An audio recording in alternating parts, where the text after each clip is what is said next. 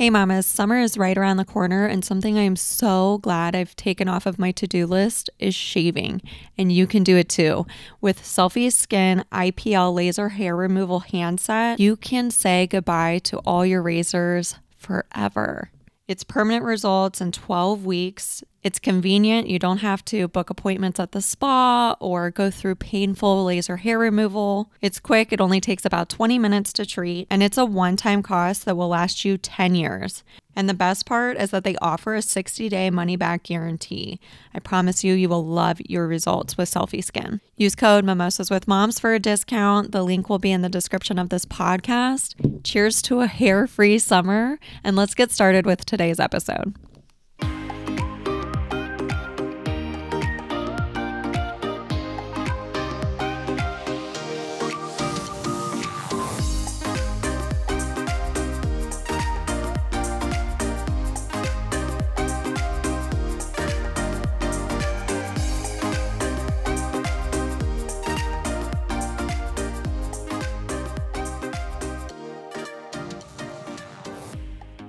Hi, welcome back to another episode of the Mimosas with Moms podcast. I'm your host, Abby Williams. This week, I'm welcoming on Dr. Vayesh Sarathy. Vayesh is an environmental chemist, functional nutrition and lifestyle practitioner, and mother of a child with multiple disabilities. Vayesh shares with us how nutrition sustains our children, as well as helps them thrive. She touches on struggles with focus, behaviors, and other health issues in correlation to diet and nutrition. Vayesh shares her personal experience with her own son and how these changes make drastic changes to his overall functioning. Vayesh helps families learn how to use food and nutrition to increase focus, stabilize energy, and balance moods. You can find her over on Instagram at Dr. Vayesh Sarathy, or you can find her on Facebook at Functional Nutrition for Kids, and be sure to check out the freebie that will be linked in the description of this podcast. It's a 6-step guide for moms to improve focus and moods in their child to help them start learning regardless of their label. I hope that you enjoyed today's episode, and if you do, please be sure to leave a 5-star rating and review. Your support here on the podcast always means the world to me, and I so appreciate you being here. So let's get started. Cheers.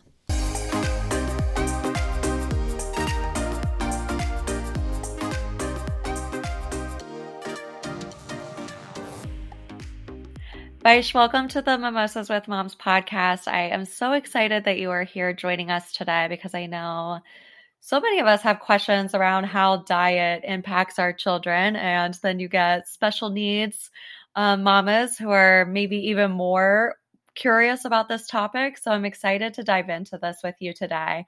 But first, tell my listeners a little bit about yourself. First, thanks for having me, Abby. I've listened to your podcast several times, many times before, and I'm a big fan. So thanks for having me here. Thank you. Yeah, and so I have two kids. My older son is 14 years old, and he has Down syndrome, and he's also autistic. He's non-speaking. He communicates by pointing to a letterboard. Mhm. And my daughter, she is 11 and neurotypical. So what I do, and I actually got onto this journey by working with my son. I have two parallel fields things that I do. On one hand, I'm a functional nutrition consultant, Yeah. which basically means that I help parents optimize their children's diets, nutritional strategies, and so on to help behavior, to help learning, to help moods, to help focus, that sort of thing. And I'm also, by training, I'm a chemist. So I also teach chemistry and math. And these days, it's so far the way it's going is that I'm teaching many neurodiverse kids, many of whom are non-speaking autistic. Yeah. Yeah. So talk to us, I guess, about this link between our gut health and behaviors, or our diet and behaviors. What is the link here? There are actually several links, and Mhm. it's a little sad that oftentimes when you go, for example, to your PCP with either a gut issue or a behavioral, what looks like a behavioral issue, we don't know we're not necessarily made aware of the link. So Right. the gut-brain axis is what it's called, and it's a huge topic of research these days. It's a big buzzword.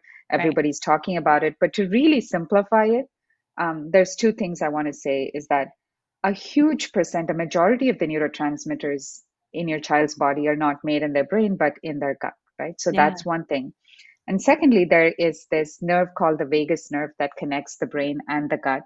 So, which essentially means that when you have gut issues, that could be inflammation.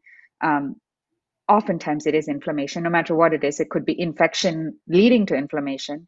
That is going to affect your brain health. This could be moods. This could be when we say, I don't like to use the word behavior because Yeah. it feels like it feels like a very labeling word. So you have this behavior that's, and it's because there's so much going on behind that, but I'm going to Right. use it now just to make that point. Whenever we say my child has behaviors, or my, sometimes people will say I have a behavior child, or whatever that means, right? So Right. usually that means that my child is moody, they throw tantrums, they are angry all the time, whatever that is.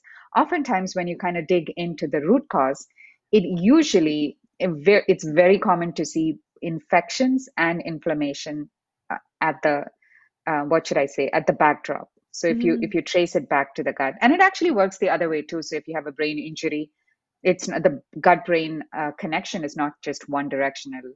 If let's say you have a brain injury, that's going to affect the gut too. So a lot of times people Yeah. that have head injuries might find that they have gut issues going on later in life. So the Right. connection is there, it's very strong, and it's active all the time, and it's really impossible to address behavior or focus or moods or even hyperactivity and impulsivity that we see so often these days without really doing a deep dive into gut health. Yeah. So why do you feel like we still have kind of this pushback in this area, right? Because there's so much research on it. We Mm. know so much about this link. We know that, these two things are working together, but yet I feel like when we talk about behaviors, we don't talk about nutrition enough. What's going on there? Why aren't we doing this? That's a Because really then good it'd be a question. really easy fix and a lot of people would be out of jobs, maybe. Probably, that might very well be Yeah, be maybe. a good reason. And I want to say that it's probably many things, but one of the things is that the research is recent. And by Yeah, recent, I don't mean in the last 5 years. I do mean 15 years. Okay, so right. that is still recent. But there is, it's known that there's a huge gap between, let's say you and I publish a paper, we do research, and we have this paper coming out. From there to actually being applied Yeah, in clinical practice right. is easily a gap of 15 to 20 years. So what we're applying now is stuff that, especially when you're in the medical field, if you're a traditional doctor, Yeah. then unfortunately you have to wait until a lot of things are so-called validated, so that you're seeing like proofs from 20 different papers. Now, on to be truthful, we can't really wait for that with when your kid is struggling with whatever they're struggling with. You can't wait for 20 years, right? But Right. I think that's one of the reasons where the research is new. There is a lot of research, so if a doctor were to keep up, I think it might be easy enough to apply. The second thing is, depending on where you live, your doctor may simply have not heard about this, and there's a lot Yeah. of skepticism to anything new. Right. Um, I, I don't necessarily think everybody is part of the conspiracy theory, but I definitely think there's some of Right. that going on too, because then Right. there's this insecurity of, oh, I've learned this for the 30 years that I've been practicing it. Now everything, like, you mean to say everything I've learned is incomplete, right? So it's a little Right. hard to deal with that. Right. Yeah, and I do think it's sad. I think it's high time that, and we also we've kind of, in the past, like if you go like way to the past to Greek philosophers, and even Galileo, which is about 400 500 years ago, scientists used to be, the term for them was polymath. And what that Yeah. means is that they knew everything. So if you were a scientist, you had to know how to draw because there was no photography. You had to know medicine. You had to know uh, probably well, I don't know if they had no nutrition, but they had no math, they had to know geometry. You knew everything. So whatever you learned, it would immediately cascade into 10 areas. But today is the past few decades is the era of expertise. So my neurologist may know nothing about gut health, and my GI doctor may know not much about neurological health. And if they're not talking to each other, they that is a big problem here. I know, it's Yeah. so true, and I feel like I could probably put myself in this category, right? Where Mm. I'm a therapist, I work with kids, kids, and I feel like I guess like profession, my area, my people who are also practicing, we're not really asking questions about nutrition, gut health. We're not talking to their primary care doctor unless their primary care doctor is the one prescribing medication, and I think that it's probably a missed mark a lot of the time. And so, like what I guess like can clinicians, what can parents be doing with food to help with things like focus, hyperactivity, and some of these other mental health issues? Oh, yeah, and that's a good point to address what you just said before. I Yeah. think the answer to the previous question and what we're talking about is I think Yeah. we need to come back to this collaborative idea. It's not just Yeah. it may I not think so just be too. you that like therapists that need to talk to nutritionists. Nutritionists need to talk to therapists too. And I know you were saying we're not talking to PCPs, Yeah. but even PCPs don't have the full picture, Right. especially of nutrition, because even they aren't asking the questions. So Right. I think we really need to move into, and there are some clinics that are actually, especially in the area of functional medicine, this happens a lot where there's more integration. Yeah. But I think we need to move to where we have a team that's in conversation with each other and the parent, of course, I and agree. the I wish child. that Yeah, like we were all under like one house, right? Where you just yeah, like went to one place and it was like a one-stop shop. You got all your things done there and they were all talking to each other and you were just like this holistic approach. yeah. I'm But going to give it 15 it's years. hard. I think that's going to You happen. think Yeah, so? I hope yeah, yeah, so. yeah, I yeah, hope so. I hope that it yeah, does like move that way because, you think about your kids and what you want their life and your grandchildren's life to be like. And I hope yeah. it's better than what we grew up with, right? Yeah, and I think it's growing pains that people are figuring this out, and in a Yeah, profession, the professional growing pains. right. But I'm almost sure that because this model isn't working well, so I think in 15 Right. years we will be in that place, but we'll see. Yeah, yeah, But coming back to your question, I didn't answer this question about you asked what parents can do for specific yeah, issues. Let me just start here. So there's many things I want to say, but the most low-hanging fruit is yeah, balancing blood sugar. In the yeah, past, I used to work with inflammation a lot. In the past, I used to look at how much inflammatory foods kids were eating because honestly, a lot of kids these days are really, whether we know it or not, they're sensitive to gluten, dairy, and refined sugar. But as I was working, I realized that there was this upstream cost that I just wasn't looking at, that we're just eating, we parents and kids we're eating really processed foods. Even parents that think that our kids are eating really healthy, and that includes me, we're yeah, still our kids are just eating too many refined carbs and which and a ton of refined sugar, which causes your blood sugar to go in a yo-yo, which quick increase, quick decrease. And if you actually go and Google the symptoms of hyperglycemia, which is high blood sugar, and the symptoms of low blood sugar, which is called hypoglycemia, they're almost identical to several ADHD symptoms. Okay, so yeah, it's really interesting. So there's um, women, you might have faced this too. I certainly have many times that when you've not had food for a while and you get shaky, jittery, yeah. we call that hangry, right? So Right, right. we're upset and ready to cry at the drop of a hat. I like if once I've had food, it's like, did I really behave like that kind of stuff, right? Yeah, I have really bad hanger too. Yeah. yeah, yeah. So we do that, and so let's look at the symptoms. So there's Yeah. there's a little bit of brain fog. There's this inept. So if somebody gave you, if I said, okay, come on, I'm going to teach you some advanced math now, there's no way you're going to be able to learn in that. Like Right. anything, even if it was in your field, your focus is probably going to be 5 minutes at that point, or any or less than that. You're going to be jittery. You're going to be shaky. Usually adults find low energy, but a lot of times kids can't process that particular sensation. It can actually manifest. Just because a child is hyperactive doesn't mean that they have high energy. It just is Yeah. that it's too jittery for them to know what exactly they're doing or how they're responding. So there's impulsivity, there's rash decision making, there's a lot of anger and whatever we call behavior, right? So these are things, I mean, we've seen it in ourselves, and it Hmm. gets a little amplified in kids because they can't, especially younger kids, because they can't isolate or fine tune that sensation that they're feeling. And typically, and this is I'm making a broad generalization, their diets are probably more refined than yours. So whatever you as a mom are, when you're feeling hungry, there you can just multiply that maybe by 10 when they are feeling that. And if they kind of a lot of kids will start their breakfast with cold cereal and milk, which is a recipe for this up and down in blood sugar.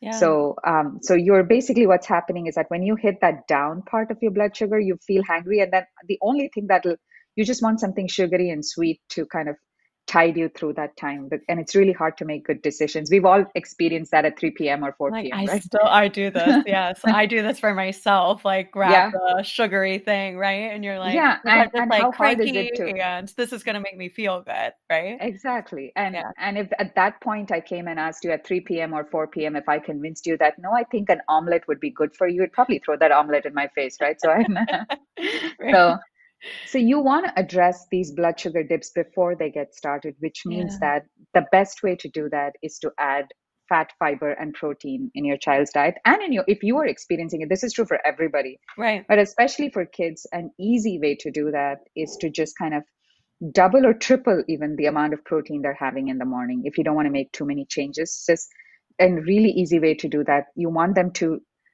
not to be able to not tide the hunger, even actually just feel stable for 4 hours until they hit lunch, and Yeah. make sure their lunch also has like a decent amount of protein. You Yeah. really, if possible, want to make sure there's no refined sugar, especially in breakfast and lunch. If you do want to, if I mean, if there has to be sugar, it can be after they come back from school when they can handle that, right? So, Yeah.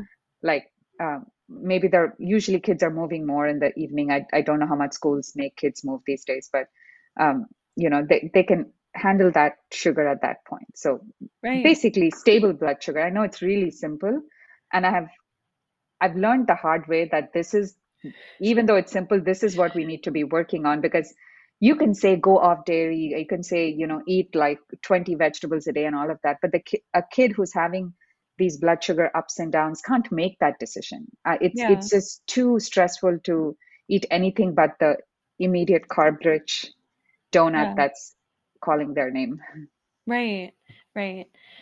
Is there a way that I guess like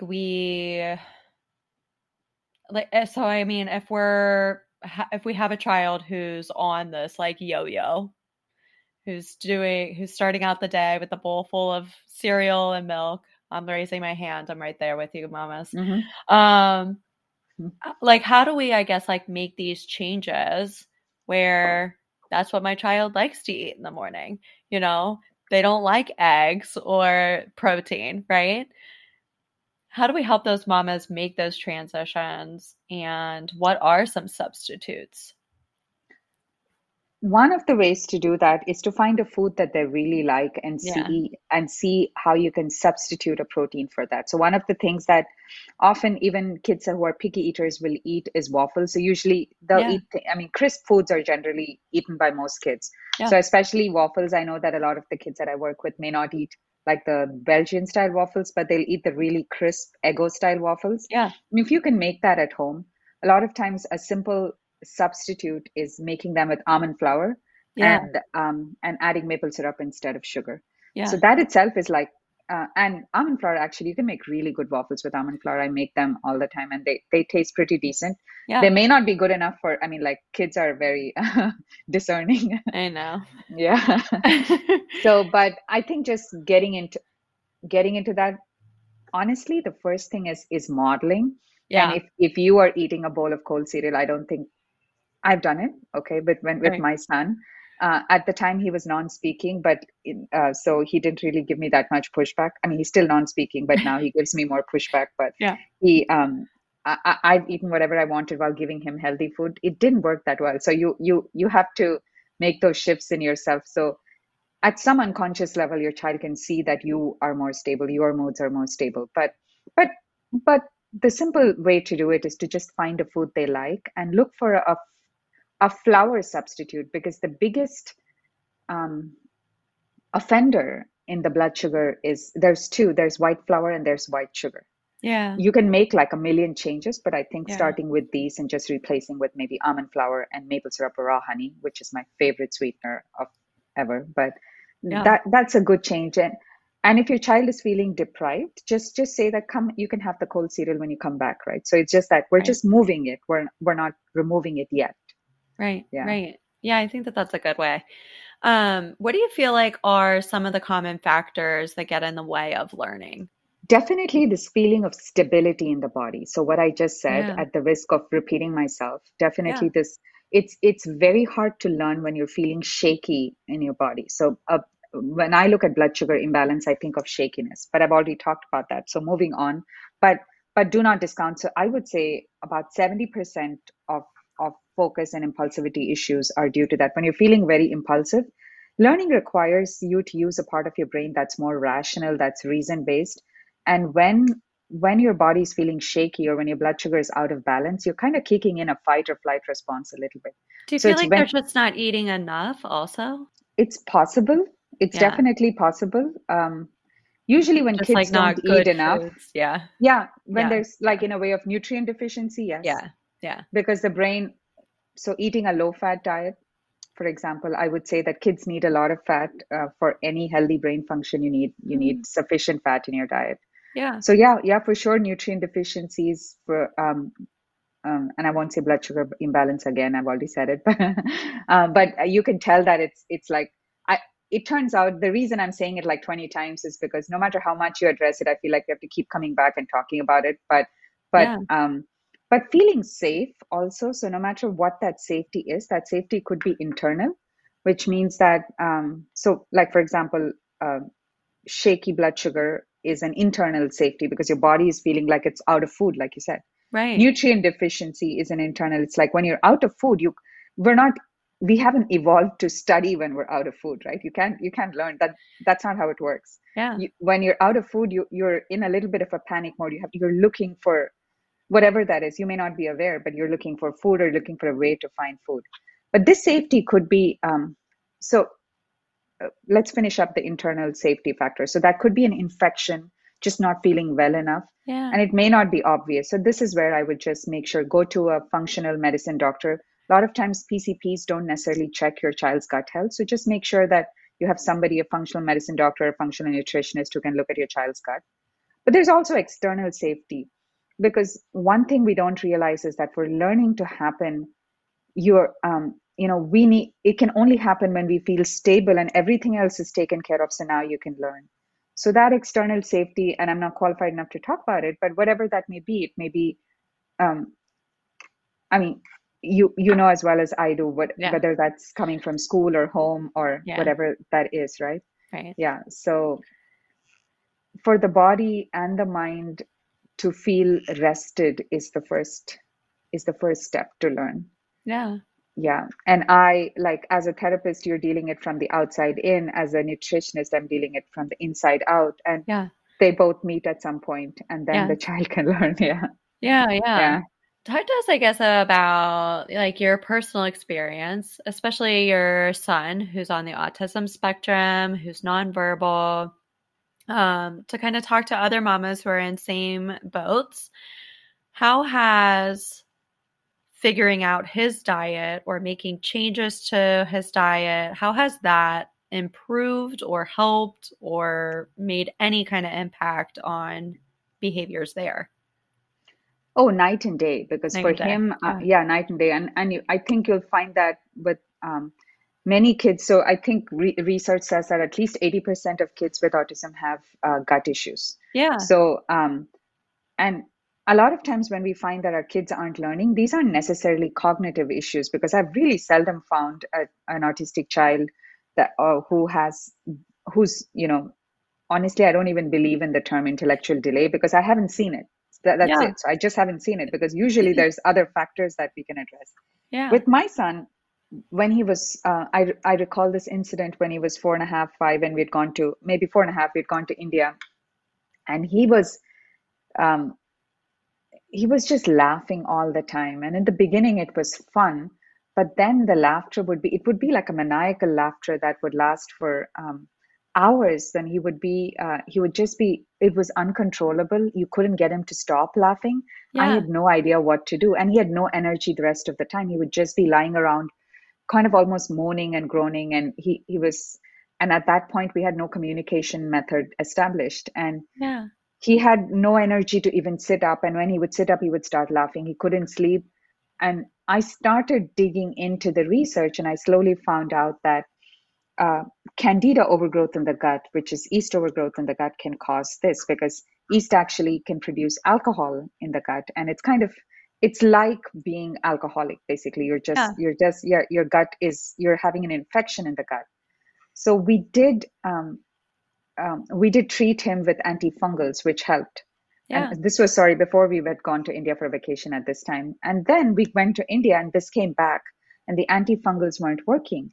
And then this was the time that I had started digging in nutrition, and I had to see that I had to really markedly change his diet. So at the point, we went cold turkey. We went off gluten, off dairy, off refined sugar. Yeah. And for a short time, we even went grain free, but we brought back the grains. And he's kind of been on that standard anti-inflammatory diet for a long time.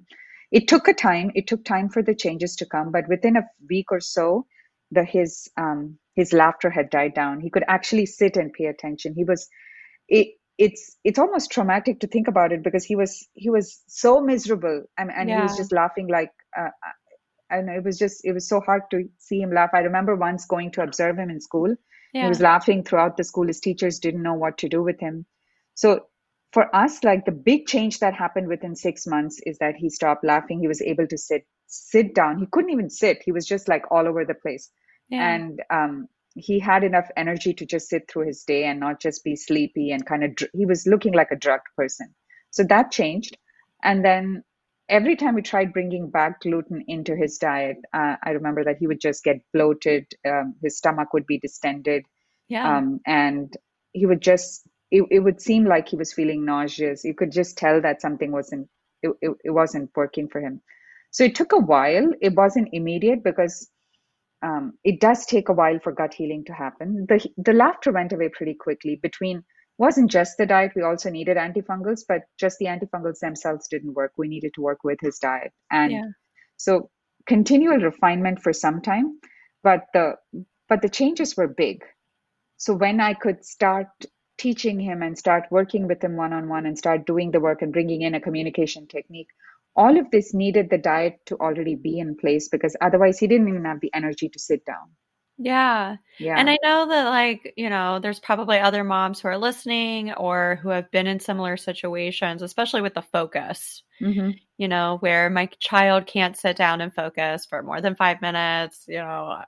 Teachers are like, what the heck? I don't know Hmm. what to do, and you have all these moving pieces just trying to get these children to sit down and focus, which I have some also feelings about, but Hmm. but I think that there are definitely areas where things like this can be improved. Hmm. Or is there, I guess, like one thing I know that you were talking about, like gluten being a big part of your son's diet and getting, cutting back on that, cutting that out really helped him be able to sit in a seat and learn. Hmm. Is that like a one size fits all? Is this different for each child? It's definitely different for each child. I do think that there's enough research to suggest that we'd all benefit Yeah. from removing gluten from our diet, because Yeah. the gluten we're eating now is simply not the gluten that our grandmothers and great grandmothers were eating. There's just too much.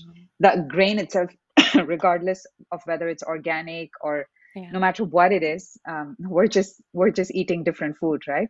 So I Yeah. think that would all benefit from reducing gluten in our diet and Yeah. bringing in. The benefit of reducing gluten is that you have to work with other grains. So by default, you bring in diversity in your diet, right? So, Yeah. for example, almond, of course, that's not a grain, but you bring in almond flour. I do a lot of cooking with buckwheat, which is something I'd never even heard of before I went gluten free. So, Right. and things like quinoa, millet, that kind of stuff. So you just automatically build in diversity. Yeah. And when you eat different foods, you grow different bugs in your gut, which is a good thing, because you Yeah. want diverse microbiome in your gut. So honestly, the only way to get diverse microbiome in your gut, it's not eating probiotic, it's eating diverse foods. Yeah. So yeah, so that's a big thing. But talking about removal, I would say that if your child has chronic gut and neurological issues, I definitely think you should consider removing gluten. At that point, 100%. Because Hmm. seeing effects from gluten removal only, you can only see effects when you've completely removed it for 3 months. But Yeah. if you're like not quite there, and I would just focus on crowding it out and working with other foods. I know it's a big ask. Dairy is easier to remove because we have excellent dairy substitutes these days. Yeah. And if your child is constipated or has Yeah. eczema, for example, I would really think that's a great step. A lot of people, you see results quicker with dairy removal. It takes a month. Again, Yeah. 100%. When you're in the removal of inflammatory foods, it has to be 100%. Yeah. But you can remove it for a month and reintroduce to see if it. So that's a way of checking. So But again, dairy is a yeah, contributor for eczema, you said. in some kids, Yeah. in some, Yeah. I it's have a daughter often with if your eczema, kid. and I'm always like, I don't know. I have no idea what I'm doing in this park, right? Like, how do I help her? I definitely see that Uh-huh. sugar is a bad one for her. Like, you can definitely tell when she's been consuming more sugar, and her cheeks get bumpy and it gets more inflamed when she's consuming more sugar. Yes, so I think there can be, like you said, dairy, sugar, and Yeah. also just looking at just getting a test done for gut health Yeah. to see if there's any yeast overgrowth in the gut. Yeast Hmm. can often cause eczema or other, just looking at gut health in general to see if there's Yeah. any other bad bugs that you need to be looking at. Yeah. That's good for eczema. Yeah. So yeah, I think dairy and so I think personally the two easy things to remove are dairy and Yeah. refined sugar Yeah. because refined sugar is not a big deal. You can easily put in honey and maple syrup. I say easily, but I know like some kids may not like the taste of that. But that's you can go there. Most kids will like maple syrup. Most kids like raw honey, so Yeah. it can be done. Yeah. When I say refined sugar, I mean white sugar. And dairy, now there's oat milk, and of course there's the issue of protein, but assuming that you get protein and calcium from other sources, dairy is a pretty easy one too. Yeah. It's not super easy, but because the cheese issue is there, but there's vegan cheeses that are getting better and better. When my son went dairy free about 11 years ago, and Yeah. I used to be vegan. I'm not vegan now, but I used to be vegan many years ago. I think this was like 18 years ago. The vegan options were horrible. So there was, so Is that yeah, why you even stopped being a vegan? Where you're like, partly, yeah. I can't survive like this. Nothing is Yeah. good. No, they were truly, Yeah. well, honestly, for me, the diet, it didn't suit me at the time. Yeah. Um, but having said that, like that industry has come a long way, both It really gluten-free has. and vegan Yeah. options. When my son went gluten-free stuff was not that good either. It used to taste like cardboard, but Yeah. now you have like really good stuff. Yeah. Did he like notice, I guess, when you guys were making these changes and, at the beginning when things weren't evolved as they are now and you didn't have the great options that are available now. Did he notice that like, Yeah, everything that I eat tastes like cardboard and this he is did. miserable and I hate this? He did, but we didn't go for like store-bought gluten-free options. We'd make Yeah. them at home. So Yeah. we'd make like almond flour bread, which most of it tasted pretty decent because there was not much, like you said, it was cardboard in the store. So we had to make things at home. Yeah. He, I don't know if he noticed. I'm pretty sure he noticed because one thing I could tell was he was going through a withdrawal period. So gluten Yeah. and casein is the protein that you find in milk. They're very addictive, Yeah. especially if you have gut issues, the addiction is a little bit more. And what that means is that for a child that needs to go off gluten, going off gluten is not easy. It gets harder the more you need to go off because Yeah. it's kind of there's it's well known in the functional medicine community that the more your child is addicted to a certain food, the more likely that they need to go off that food. So it's kind of messed up that way. But he was definitely very addicted to wheat and dairy, and Yeah. he was in severe withdrawal. He would just roll on the floor for a couple of weeks. He got off it after 2 weeks, Yeah. but I didn't know it was withdrawal then. But now, when I look back at it with what I know and what I've learned since, he was definitely Yeah. going through a withdrawal. Yeah. Yeah. Vaish, tell me what you feel like is the most important thing that parents need to know about their child's diet. It is that diet is much more important than we think it is, than we hear it is. Yeah. And it can affect every part of your child's functioning. And that one of the things, okay, having one bowel movement every day is important. Let me say, this is like having, in the medical community, oftentimes they'll say having 3 bowel movements a week is normal. It's not normal. It's not ideal. Yeah. Backed up poop is the worst thing for mood. So this is probably the one thing that is not talked about often enough. You need to Yeah. um, watch. Well, watch is not the right word, but you need to you need to be aware of how frequently your child has bowel movements, if possible. And if we really want to aim for 1 bowel movement a day, Hmm. and I don't know how much TMI can I give here, but You can do it. okay. Yep. If you look at if you go to Google and search for the Bristol stool chart, and that is spelled Bristol, Hmm. so you'll actually, it's just it's a picture of how different types of stool look. On Yeah. the constipated end, it looks like pebbles, and we've all Yeah. experienced this in ourselves. On the diarrhea end, it just feels like water. So you want stool that's shaped like a banana, just smooth, with almost like, when you wipe it off, you don't see any residue. So that kind of thing, that is the ideal stool. So I think it's important for parents to know what an ideal bowel movement looks like, because that is the reflection of your child's gut health. Yeah. And one per day, at least Yeah. 1 to 3 per day. Let me put it that way. Yeah, Yeah. Perfect. yeah. Vaish, tell my listeners where they can find you. My website is functionalnutritionforkids.com, Hmm. all one word. And if you go there, there's a program that's offered every a few times a year. It's called Roadmap to Attention and Regulation, and it shortens to ROAR, ROAR. That's where I talk in detail about blood sugar and everything. But if you want to know a little bit, so if you want to know more about me, you can go to my website, functionalnutritionforkids.com. Perfect. Thank you so much for joining us today. This was such an informative conversation. I got a lot out of this conversation. I know my listeners did as well. So thank you so much. Thank you for sharing parts of your personal journey. Always appreciative when parents are vulnerable and willing to share. And thank you. And Thanks, Abby. cheers. Cheers to more gut health. Yes. Yes. Thank you. Thank you. It was a pleasure being here. Thank you.